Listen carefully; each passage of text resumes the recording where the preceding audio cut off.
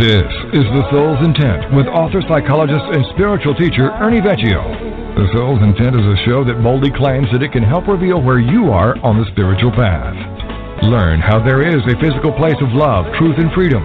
Listen, and in an instant, learn that moving to such a place is actually a choice. This is The Soul's Intent, and now here's your host, Ernie Vecchio.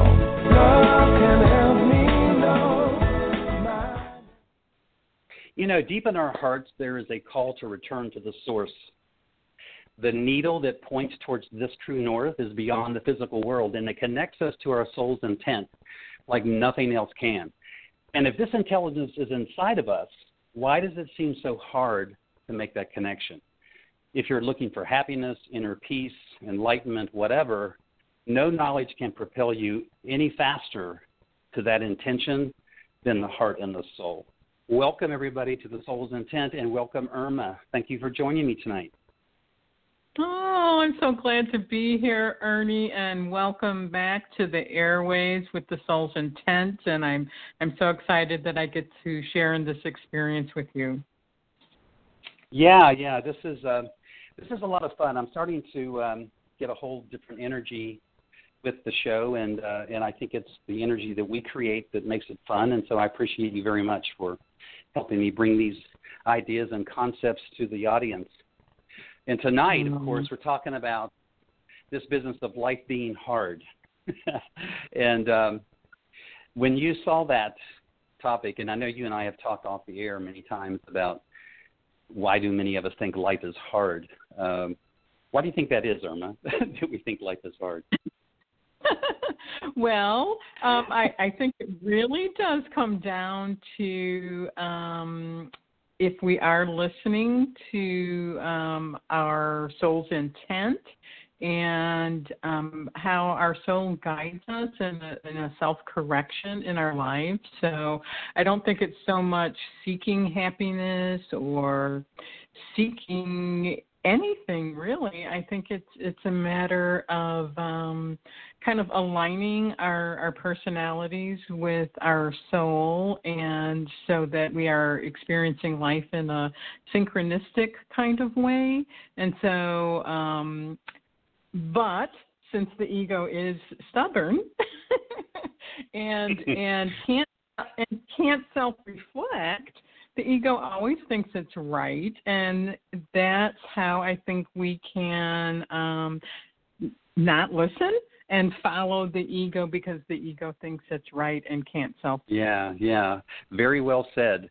You know, I think that if there's one thing I want the listeners to get about this concept of the soul's intent is that in these organs of perception that I teach, you know, which is the heart, soul, ego, and soul.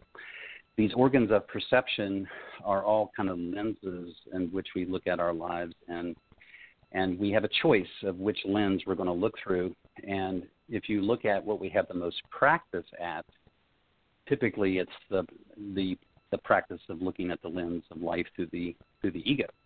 And so what the show is about to me tonight is that as tenacious and stubborn as the ego seems to be, it's really just habitual. It's just a kind of a set of thoughts and emotions that are habitually stored away. And we go back and grab that information every day. When our feet hits the floor, I imagine like a computer boots up, you know, the ego kind of comes online. And when it does that, it bumps the other stuff out of our awareness, and these other organs of perception that I'm talking about. And so what I want the listeners to get in the work that I'm doing, Irma, is that as tenacious as the ego is, the human spirit is 1,000 times more tenacious, and the human soul is the epitome of tenacity. That it is not, and that it's never going to stop doing what it does, and the human spirit's never going to stop its provocation of the ego to awaken. That if you can understand that's the relationship, it gets down to which tenacity, which determination you're going to embrace, and one is habit, and the other one takes practice. You you think? Hmm. What do you think? So are you saying that the soul takes practice, or the ego, Mm-hmm. It takes practice. It takes practice to first of all realize you've got other organs of perception to view your life through, besides just the one, which is the human ego. And the reason it takes practice, Irma, is because the heart and the soul and the human spirit are typically out of our awareness.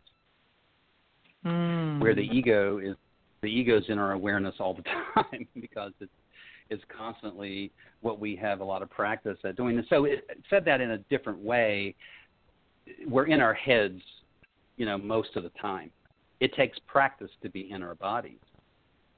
It takes practice to be present. And it also is a choice. That's where the choosing part comes in. It isn't just enough to say, well, I'm going to practice this. I have to choose which organ of perception I'm going to view my life through. And it takes no practice, you see, to look at the life through the ego, because that's what we are kind of conditioned to do automatically. So that's why I say practice. By practice, I mean getting up every day, getting up every day with making a conscious choice to say to yourself that you're going to use all of your capacity to see your life, all of your organs of perception as you view your life, and with the understanding that they really kind of have, as I say, a symbiotic relationship. They're all kind of working together towards the same goal. And the goal, of course, is to be here and to be who you are. So, yeah. It's a shame. Shame it takes practice, but it kind of does. Yeah. I was actually thinking about that. I don't know if it might have been this morning or last night. It doesn't matter.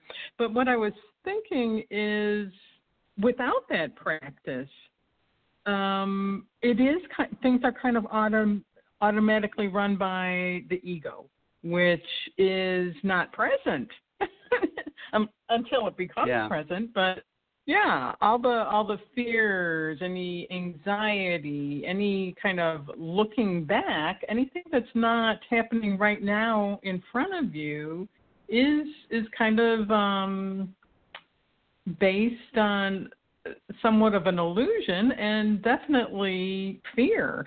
And so I was just thinking how hard it is to stay aware of that and to not to kind of stay online, in the sense of being online with the soul and heart and spirit, and not let the ego kind of just take over, because it can happen so quickly and so easily. And it's kind of like a little bit of like falling asleep, and then the ego just starts to run the show and you're not present anymore.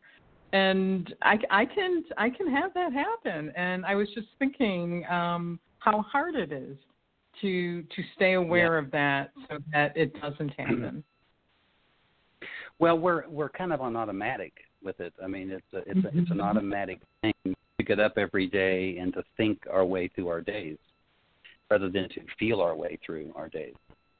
Or it's automatic, or to emote our way through the day, versus to feel our way through the day. And so that really is, so, I make the distinction between feelings and emotions, one being reaction to the present moment, which is feelings, and then emotions being a reenactment of a previous experience. And so this is where the habitual automatic kind of living comes through, is we get up every day and just kind of have a deja vu experience, and the days just kind of merge together, and then pretty soon the weeks and the months merge together, and we wonder how we kind of lost ourselves in the process. And that's how it happens, that we just kind of get up and deja vu our way through our lives, and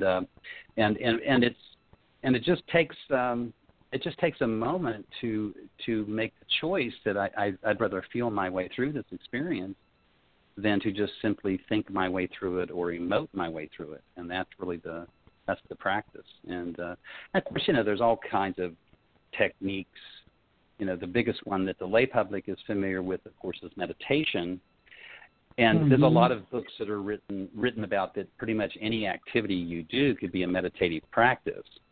But what needs to be said about that is that that's true. Anything that you do could be that kind of a practice, but you have to be in your body to get the benefit of that practice.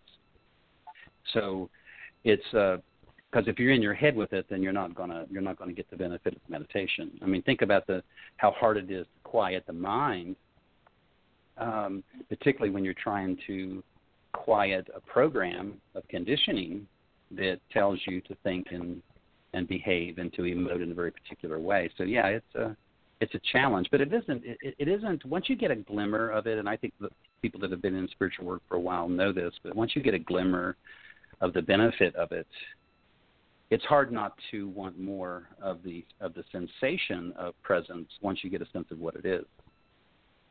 I was just thinking that, besides meditation, I think some things that can help a person stay present is gratefulness and curiosity. And I think those two things for me really, really bring me back into the moment, because it's kind of like, sorry for the ringing of the doorbell. Oh my goodness, this is. I really apologize. Let them in. The thing is, there we go. Okay. Yeah, I don't. Actually, there was nobody there. I think. I don't know. That happened earlier today. The doorbell just started going off. I apologize to our listeners. That was the ego letting us know that we can talk about this all we want, but something can take us away from it, just like a doorbell. Yeah. Yeah. But I was about being grateful, and curiosity brings me back to my feeling, awareness, and my present state. Those things help as well. Absolutely, yes, I agree. Well, and when you think about what gratitude is, it's and that reminds me of Lisa, who used to co-host with me. Lisa used to tell me that she gets up every day and tries to figure out something she's grateful for, and then she kind of begins her day that way. It's a good practice to do that. But I think the difference is you can't fool the ego into an awakened state by just being grateful, because the ego is saying under the surface, yeah, well, you may be grateful about this and this, but what about all the complaining you did this week about this other stuff? I mean, the ego kind of reminds us that it's a dialogue with yourself that has to be valid. It has to, so in other words, it has to be sincere. It has to be sincere gratitude.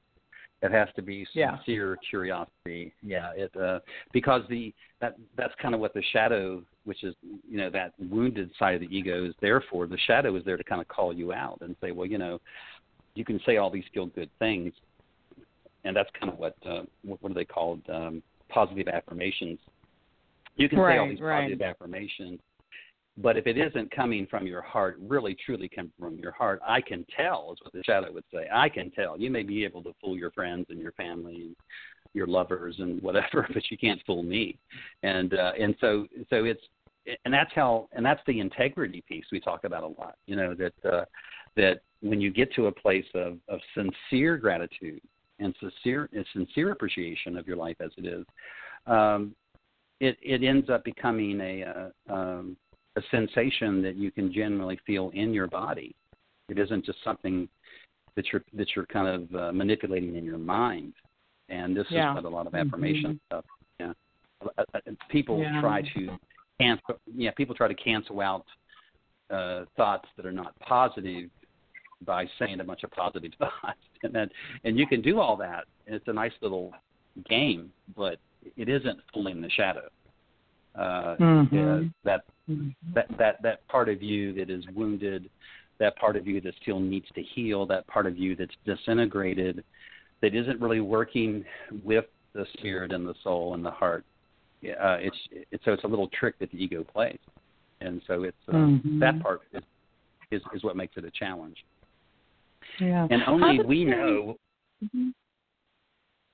I was just going to say, only we know when we put our head on the pillow at night, if we're doing self-deception. Only we know that. See. Nobody else can tell if we're doing self-deception except for us. Yeah, that's true. I was going to ask how does the shadow connect to the adapted ego and the arrival of being present? How does the shadow play into all of that? Is its primary is the shadow function the same as the? Mm-hmm. Yeah, well, yeah. The shadow in the ego is the shadow is just a portion of the absent ego. It is deeper. It's deeper. If you can imagine that like I talk about a self-work cup that has the contents of your work inside of it. That liquid is the soul and spirit of who you are, and the container is what the ego is. Well, what guilt and shame does to that container, whether it punctures it, pokes a hole in it, bruises it, somehow harms that particular ego, that's where the shadow kind of resides. So it's kind of like symbolic of the wounds that the ego is carrying. So its function in the present is it doesn't trust. It challenges authority. It questions your authority. It questions your integrity. And so it's that part of the ego that is wanting to distract you from presence, because if the shadow has to be present, then it has to take responsibility for itself. So it's the resistance. That's where the resistance comes from. So shadow is part. Yeah. Mm-hmm. So shadow is part of the ego. Yes, I mean it is. It's still ego. It's just a deeper layer, if you will. Because remember, I've said before that the human ego is like an onion, and that layers and layers of that onion cover the core self, the actual authentic self. Well, the shadow would be the bumps and bruises that are in the content of those layers. Not much unlike the rings of a tree. That's a good symbol or a good image for people to see. That if you cut down a tree and you look at the rings of the tree, you can actually see what the tree has been through by imperfections in the circles or in the rings. Well, those imperfect parts of the ring is really where the shadow resides. It's part of the ego. It's part of the ego, and it's very specific. It's the wounded part of the ego, and so it's gonna challenge us in a different kind of way as we're attempting to get present, because it's been hurt. It remembers the pain. It remembers the guilt and the shame that created that pain, and the fear that created that pain. And so it's going to question anything that you try to get it to do or to see. So it's kind of like it's kind of challenging our integrity. In the inner child concept, because the shadow never gets any older than a teenager, as does the ego, until it becomes present. The shadow really is symbolic of the bumps and the bruises that we got in our childhood experience that have yet to be healed. And so the shadow doesn't, like I said, it doesn't trust adults. It doesn't particularly like authority. It doesn't respect authority. And so the very first thing that you do, or there's very many things that are first things, but one of the very first things that you do in spiritual work is you have to honor your own authority, which means take responsibility for your own power. And remember, passion is power. And the shadow is quite passionate because it is formed out of suffering. Yeah. Yeah. So really, if the ego has tenacity, that's where the tenacity comes from. It's holding on to I've been hurt before. I've been harmed before. I've been lied to before. I've been guilted. I've been shamed. Its tenacity comes from that realization and from that memory and the emotion that comes with that. So its tenacity, the ego's tenacity, is coming from a wounded, kind of hurt place. The tenacity of the human spirit is also coming from a separation, a memory of the separation from self. So its tenacity is coming from the memory of that separation. The soul's tenacity is coming from suffocation. It just wants to breathe. Yeah, and so it wants to be free, and so its tenacity comes from that. And the heart isn't necessarily tenacious, since the heart represents the inner compass. What it is constantly pointing towards what would be your true north. And so the heart is always pointing in that direction, but you have to be in tune with it to be able to recognize it. So so really, in terms of this word tenacity, the ego's tenacity is coming from passion, coming from pain. The human spirit's tenacity is coming from the initial separation from the source, and the soul's tenacity is coming from imprisonment. It feels imprisoned and it feels trapped in the confines of the way the ego sees the world. So different. Wow, It's what's cool about that, Irma, is yeah, but what's cool about it is you can see each of these organs of perception have their own reason to be. Isn't that interesting? So the angst. Look at how we think we'd be so happy if we didn't have any angst.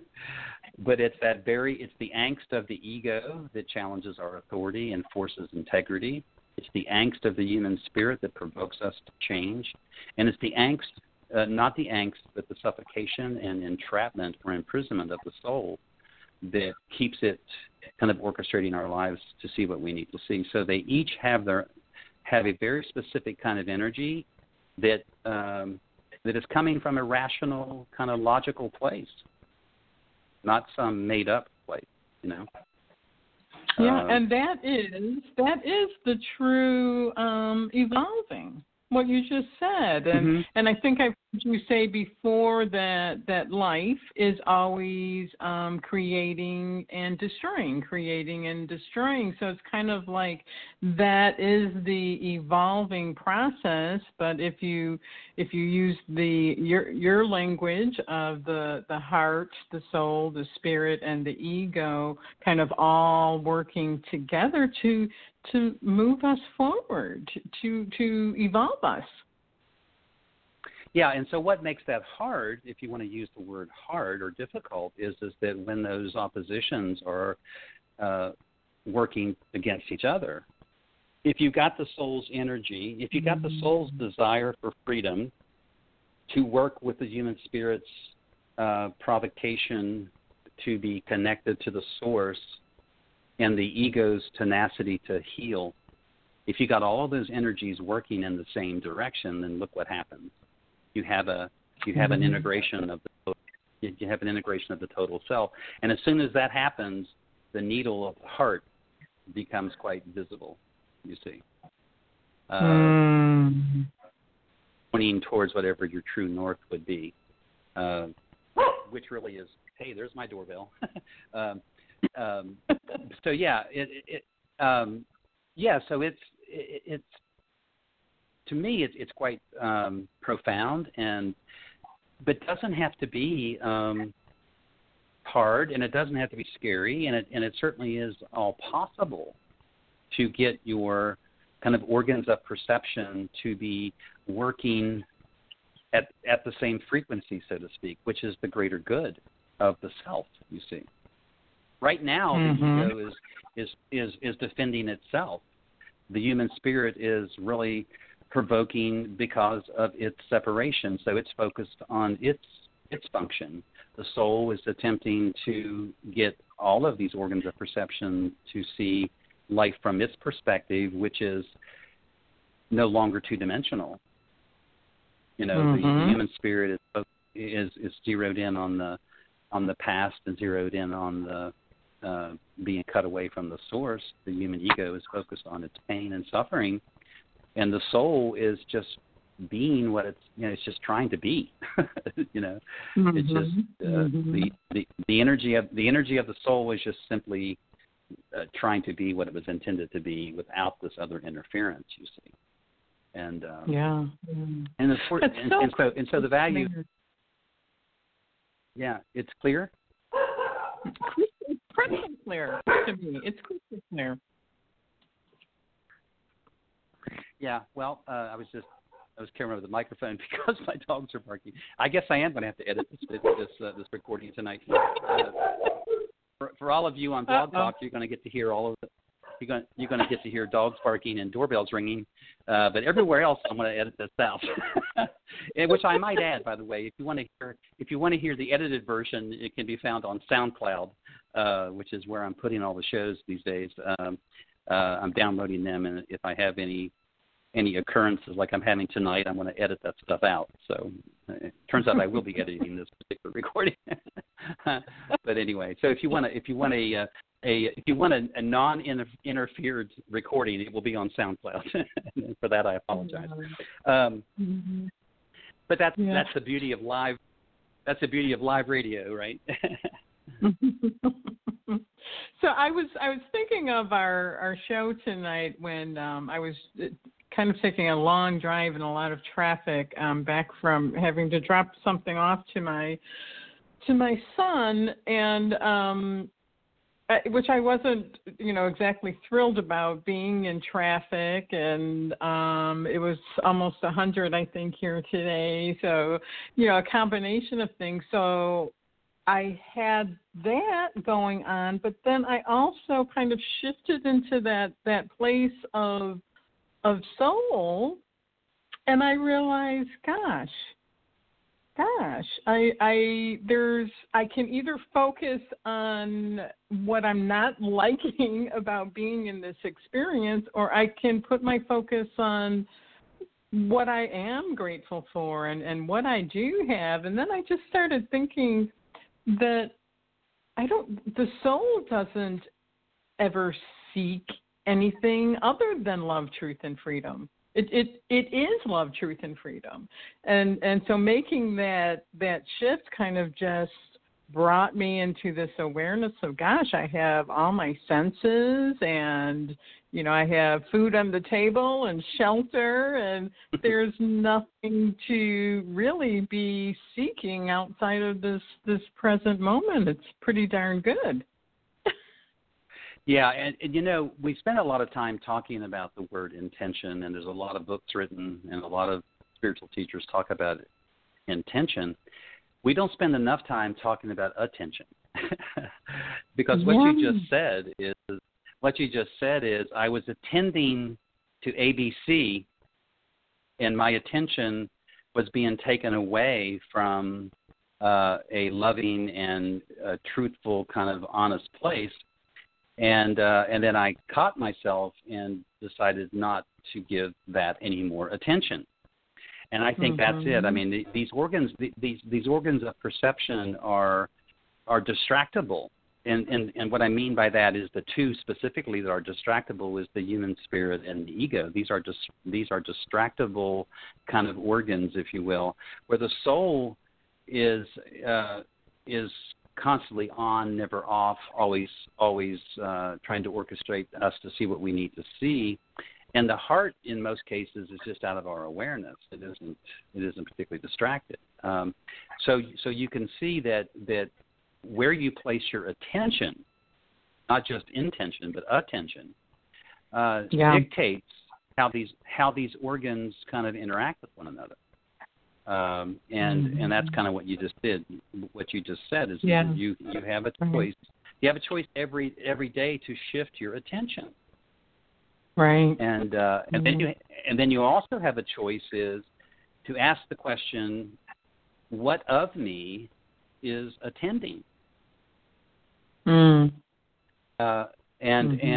like you said, you can then kind of have a dialogue with yourself, then goes, well, if I'm going to give my attention to anything in this particular moment of distractibility, I'm going to give my attention to gratitude. I'm going to give my attention to things that I'm the most thankful for. I'm going to give my attention to those things.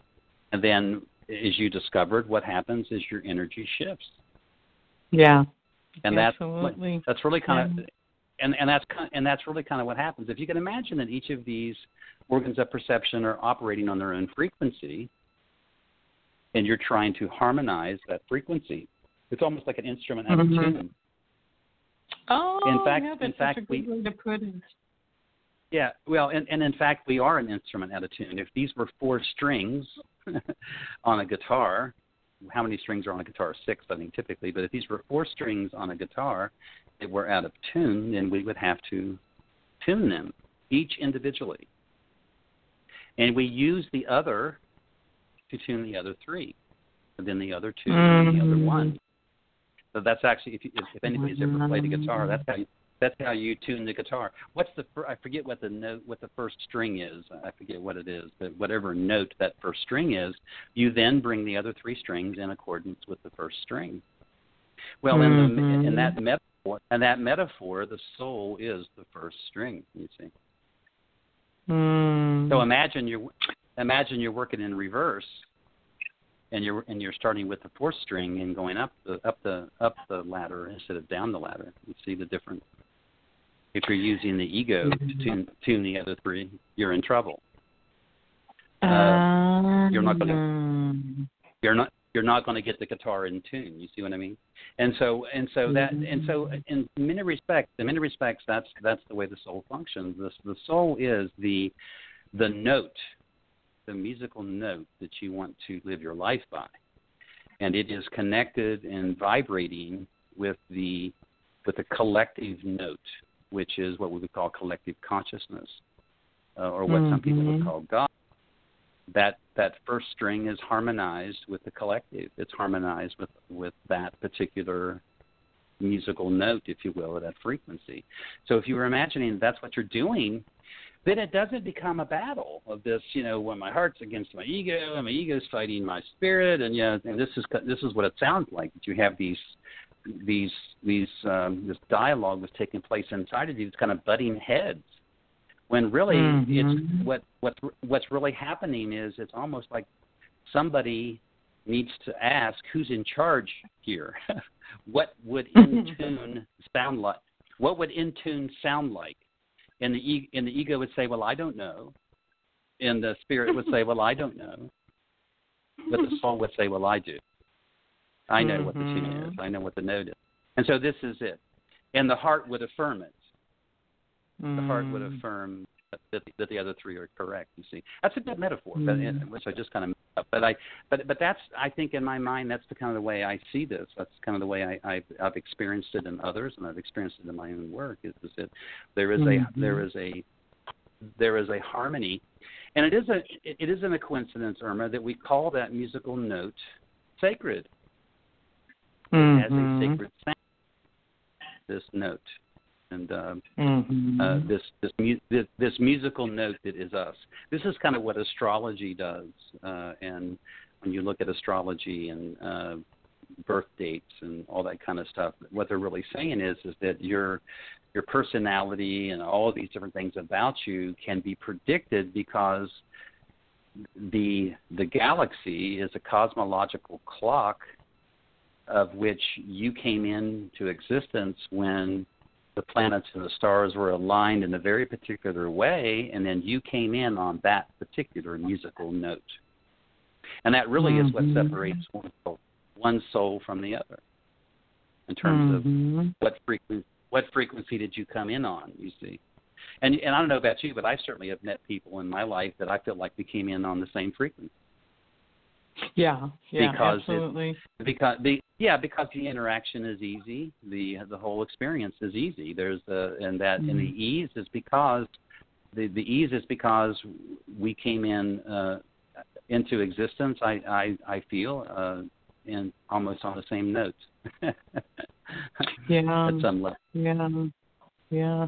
So, but I'm just wondering, as you say that, wouldn't the soul awareness, or having the soul, the heart, the spirit, and the ego kind of all working together, wouldn't it, if everyone was doing that, and if everyone was in sync, would there be anybody that we felt out of sync with? We would all be in sync because we would all be in alignment with our souls. No? Well, I think that there would be it would be a course. It would be a course of some kind. The implication. I think the metaphor breaks down maybe when we say that we all come in on a very unique musical note, but there's only so many musical notes. But there's a slight difference from one soul to the next in terms of the frequency in which they come on and that they come in on, and how that sets one person apart from the other is I don't know, and I don't even know how you would evaluate that, measure that. Mm-hmm. But I don't know. What do you think? Yeah, I don't know. I'm kind of curious about that. Well, I really am. Well, yeah, I think the point is that the human soul, again, we've talked about this in other shows. I'll say it again. Just recently, medical science has figured out that when a sperm comes in contact with an egg, there's a burst of light. And that burst of light and there's a flash of light. And they're finding out now that you can actually predict the health of the egg based upon how bright the flash is. Well, I certainly can't say because I don't know this, but it would make sense, logical sense to me, that each burst of light, each creation of an individual soul is coming in with its own unique kind of intelligence, its own unique connection to the source, and that uniqueness is subtle across the board. You see what I mean? It's a subtle difference, but yet it's very similar. But I think that those of us that stay in contact with the source and want to be in contact with the source allows us to then merge with other people that have the same desire and the same passion.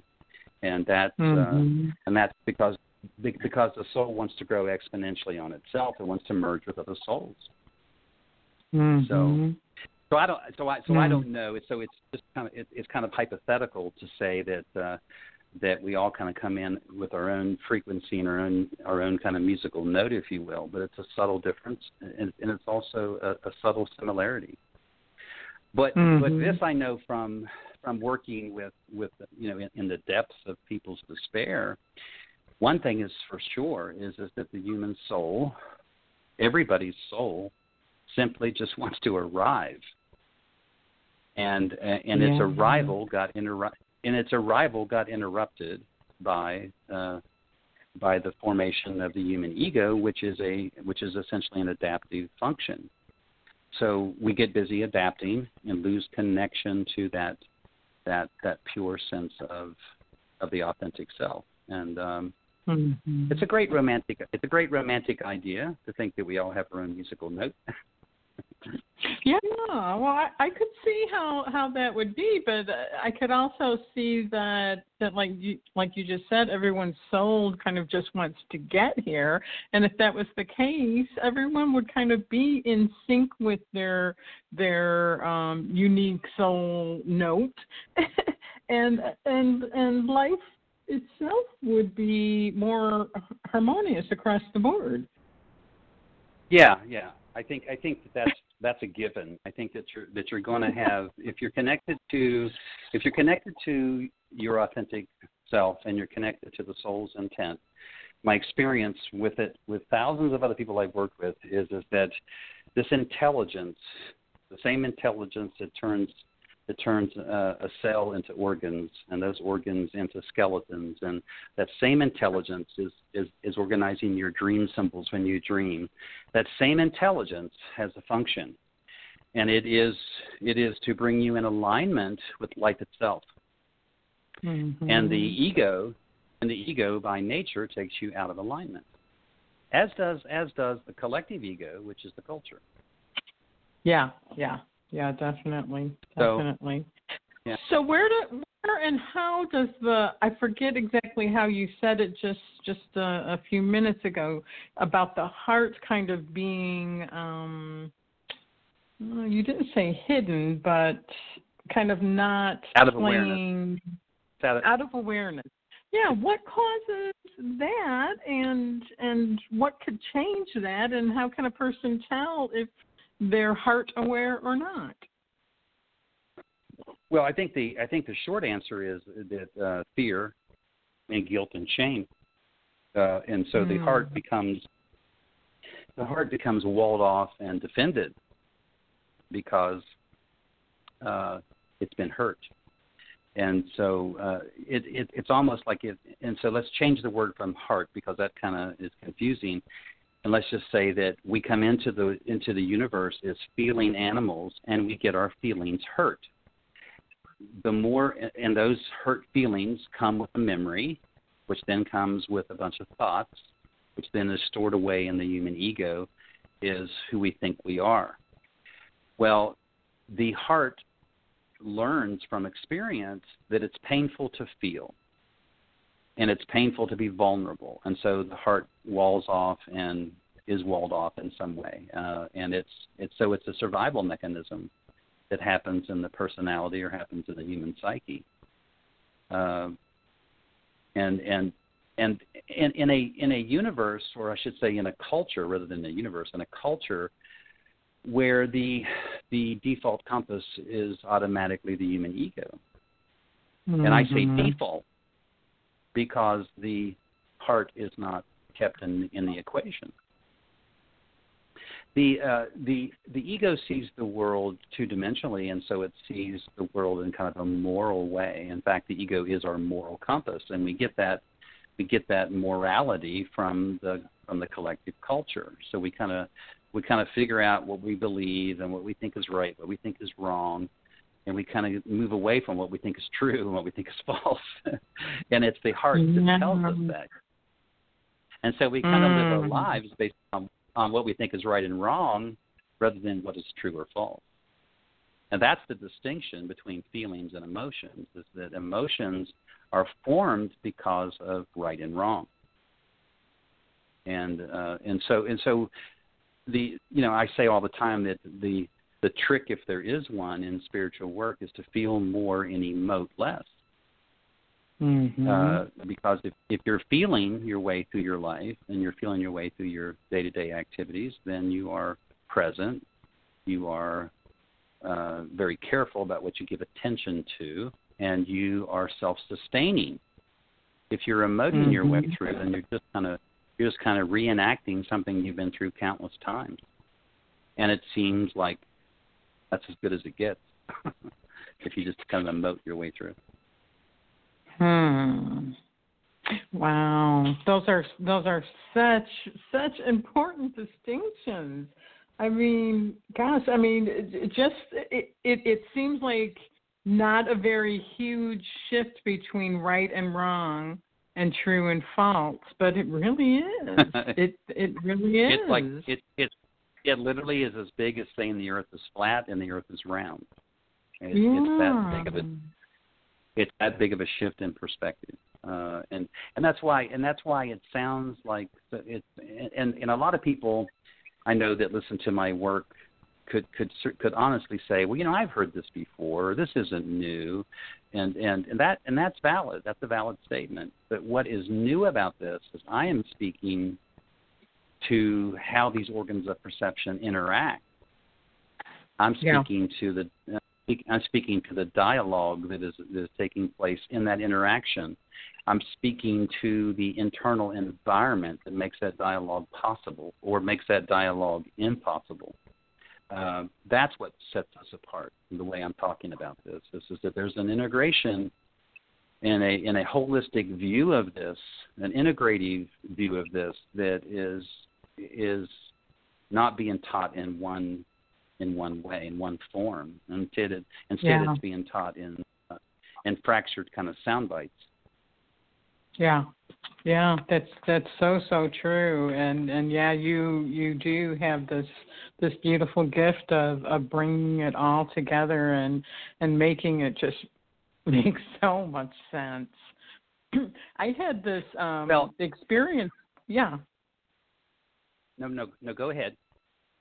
I had this experience today, and I thought, this was in an odd way related to the show tonight, and I was thinking, your teachings are wonderful for people that have all their senses and they don't have some major trauma that has really kind of just kind of knocked them off their feet in their lives. So I had this experience today of having some dental work this morning, and they guaranteed me that I wasn't going to be in pain and I wasn't going to be all numbed up for the show tonight. But yet, about a half hour after I got home, I was in such pain, horrible pain. And while I was in that pain, I was just self-absorbed in the pain. and I thought I would do anything to just get out of this pain. And so I was kind of relating that to the topic tonight, because all I did is I got up and I took a couple of leave, which kind of eased the pain, and I was so grateful to be out of the pain, because then it felt like I could breathe, and that was kind of my soul, I'm not in pain and I can get back into the body and breathe. But it just brought into my awareness that this spiritual work and is not so easy when you are in extreme pain or in extreme trauma. No, not at all. And that's the beauty of it, Irma, or the beauty of the work that I'm doing is that as interrupting as pain can be, as interrupting as adversity can be, all it's really doing is shifting your attention. It's shifting your attention from being to doing. It's shifting your attention from presence to absence. That's really all it's doing. And but the natural reaction is to go take the leave. It's kind of like you're kind of reinforcing what a pill society we've become. That we're all kind of like looking for some way to get past the pain, and of course this was not the same thing as pain that's happening inside the body because of emotional duress or emotional abuse or emotional harm. It's physical. It's abrupt pain that's happening in the physical moment or in the present tense. But yeah, I think that what I want to get people to kind of realize is that that the ego's natural reaction to pain is to fight or flight, is to try to and or take a pill. I mean, that's pretty much where the ego is. And so the ultimate pill, of course, that one could be taking is the soul, to be tapped into that intelligence. I mean, you had an interruption in the physical comfort of your day. It's totally different than the total discomfort of an entire life. In other words, you're not going to get up tomorrow and act like your teeth are bothering you, or a week from now your teeth are bothering you, or you're not going to focus on, well, I went to the dentist a week ago and my life just fell apart. This is what the ego would do. The ego would zero in on these life events and just say, see, it's just like, here's just another thing. You see, the ego would say, here's just another thing that tells me life is hard, that nothing goes my way, or this, and so that's that. If you're not grounded in what it feels like to be to see the world through a different lens, then you're going to fall back on that lens. which is the ego's lens of lack of gratitude, complaining, anger, frustration, all the things that the ego would kind of go through. And so, it's a challenge, but it isn't. But it doesn't have to be. But I think what I want people to know is that it's not impossible to manage, because what you're trying to find here, Irma, what we're all trying to find is to strike a balance between the day-to-day interruptions of a peaceful existence. Because we have them. We have them in the paper. We have them on the news. We have them in our culture all the time, but we get kind of taken away from some level of peaceful existence. And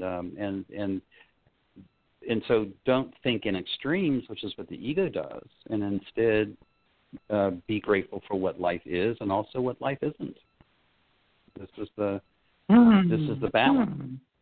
And it's a balancing act. It's not a juggling act as much as it is a balancing act to kind of make that distinction. And that's the benefit of adversity. We actually have to learn how to handle adversity. It isn't something that comes naturally. If we leave it to the ego and how it wants to handle it, it wants the pain to stop. It wants to take a shortcut. It wants to complain. It wants to do whatever that the ego would do in that scenario. But it doesn't grow us in any way on how to handle and how to manage pain. And I like what you said about what life is and what life isn't, because to include what life isn't, I think, is part of learning how to handle the adversity, because life is not perfect. Well, it's also no regrets. We sit a lot of us sit around and regret so much of our lives, and regret.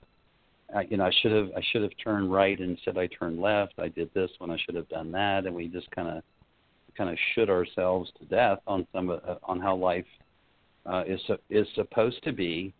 And as a result of that, and the attention we give that, we kind of get away from what life is. And life is, as you say all the time, is incredible and magical and mysterious and curious and all of those different kinds of things. It isn't a coincidence that many of the spiritual teachings around the planet say that when you get to a place of enlightenment, you almost begin to see life as a child. And that's true, because what you've done is once you've healed your wounds, you have opened your eyes to life in a different kind of way, and you're seeing life with curiosity again, and you're not looking at life through the lens of fear. And so it's like a child starting all over again in terms of the way we see things. And this is a key piece of that. It's a key piece of what it means to be in this work and to be able to achieve some sense of presence and some sense of authenticity and integrity. And because once you experience it, don't you think, Irma? Once you experience presence and authenticity and some level of integrity about what it means to be who you are, that you can be rattled. You can be, I think of my shadow now as more like a speed bump than I do a wall or a hurdle or a mountain that I have to get over. My shadow, when it rears its head, and it does, like everybody's does, it's just a minor interruption. It's like a bug on a windshield kind of a sensation. It isn't something, I turn on the windshield wipers and it's gone, or I could sit there and look through that bug on the windshield and complain about how I can't see the road, This is what the ego would do. And so it ends up becoming kind of a choice about, again, what I said earlier in the show is what do you want to give attention to?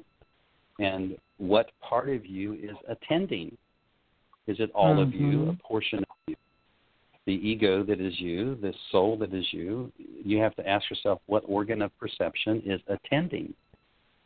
And that's what it means to show up and be present. So what's going to show up? What side of itself is going to show up? Invariably, for many of us, it's either the angst of the human spirit or the ego that shows up. It isn't the heart or the soul that's showing up. And by showing up, I mean attending to whatever we are attending to. So it isn't a coincidence that it's not a coincidence that whatever we give attention to tends to run our day, good, bad, or indifferent. Whatever we attend to tends to dominate our day and our lives, for that matter. Yeah. That's so true. I just wanted, this is just a really quick story that's related to tonight's show. I was watching my eldest son. We went to a Cubs game. This was a few years back, and this young boy sat next to him, well, young in his maybe early 20s, and he started telling my son kind of all his problems and how he was in a car accident and he got hurt really bad and that caused him to lose his job, and then he went broke and didn't have any money, and he just went on and on with all these problems. And here we are sitting at the Cubs game, and this kid sitting next to my son. And so my son said, well, did you recover from the physical stuff from the accident? The kid says, yeah. Well, did you go on to get another job? Well, yeah. Well, then you're financially okay. Well, yeah. And my son's like, so it's a beautiful day today, right? The kid's like, yeah. So let's watch the ball game. Let's have some fun. Yeah, that's good. That's very good. That's very good. Nice yeah. To watch that interaction. And it's almost like, why are you paying attention? Why are you paying attention to that? Why are you bringing that up? Why is that important? And and I think it's there. He wasn't there. He wasn't at the ball game. He was in his past. Yeah. And that's true. Yeah. Well, Irma, we're down to 2 minutes in the program, and I want to say to the listeners, first of all, thank you very much for tuning in, and to thank you, Irma, for being with me as always, and to also tell the listeners that I'm kind of spreading the Blog Talk recordings across the internet now, and if you want a no doorbells, no dog barking recording of tonight's show, it'll be on SoundCloud. And I would also encourage people to go to YouTube and type in The Soul's Intent, because Irma and I are now doing recordings of discussions on the videos, and we are doing those in sound bites, about 15, 18, 20-minute videos, as I'm beginning to teach this information and give this information to folks. And sometime in the future, I said online today that I'm going to be hoping to do some kind of a live streaming where we're going to have a place for people to come and really kind of interact with us as we're having these discussions. And one of the things that I say is a tagline to the show is life conversations that make sense. That if I'm trying to do anything with the Soul's Intent, is I'm trying to say that there is a common sense approach and a common sense understanding of what it means to be spiritual and what it means to be in an experience, a spiritual kind of practice. And so thank everybody for joining me tonight. And Irma, I will talk to you next week. All right. Have a nice night. Good night, listeners. This is The Soul's Intent with author, psychologist, and spiritual teacher Ernie Vecchio. The Soul's Intent is a show that boldly claims that it can help reveal where you are on the spiritual path. Learn how there is a physical place of love, truth, and freedom. Listen, and in an instant, learn that moving to such a place is actually a choice. This is The Soul's Intent.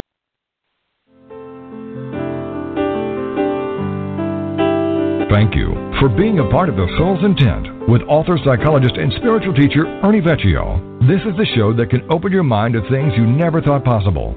While problems manifest psychospiritually, on a most essential level, there exists an energy component that provides the instructions for these fields to enter awareness. And The Soul's Intent is here to help you learn what these instructions are. Join us each week to learn how there is a physical place of love, truth, and freedom, and how in an instant learn that moving to such a place is actually a choice.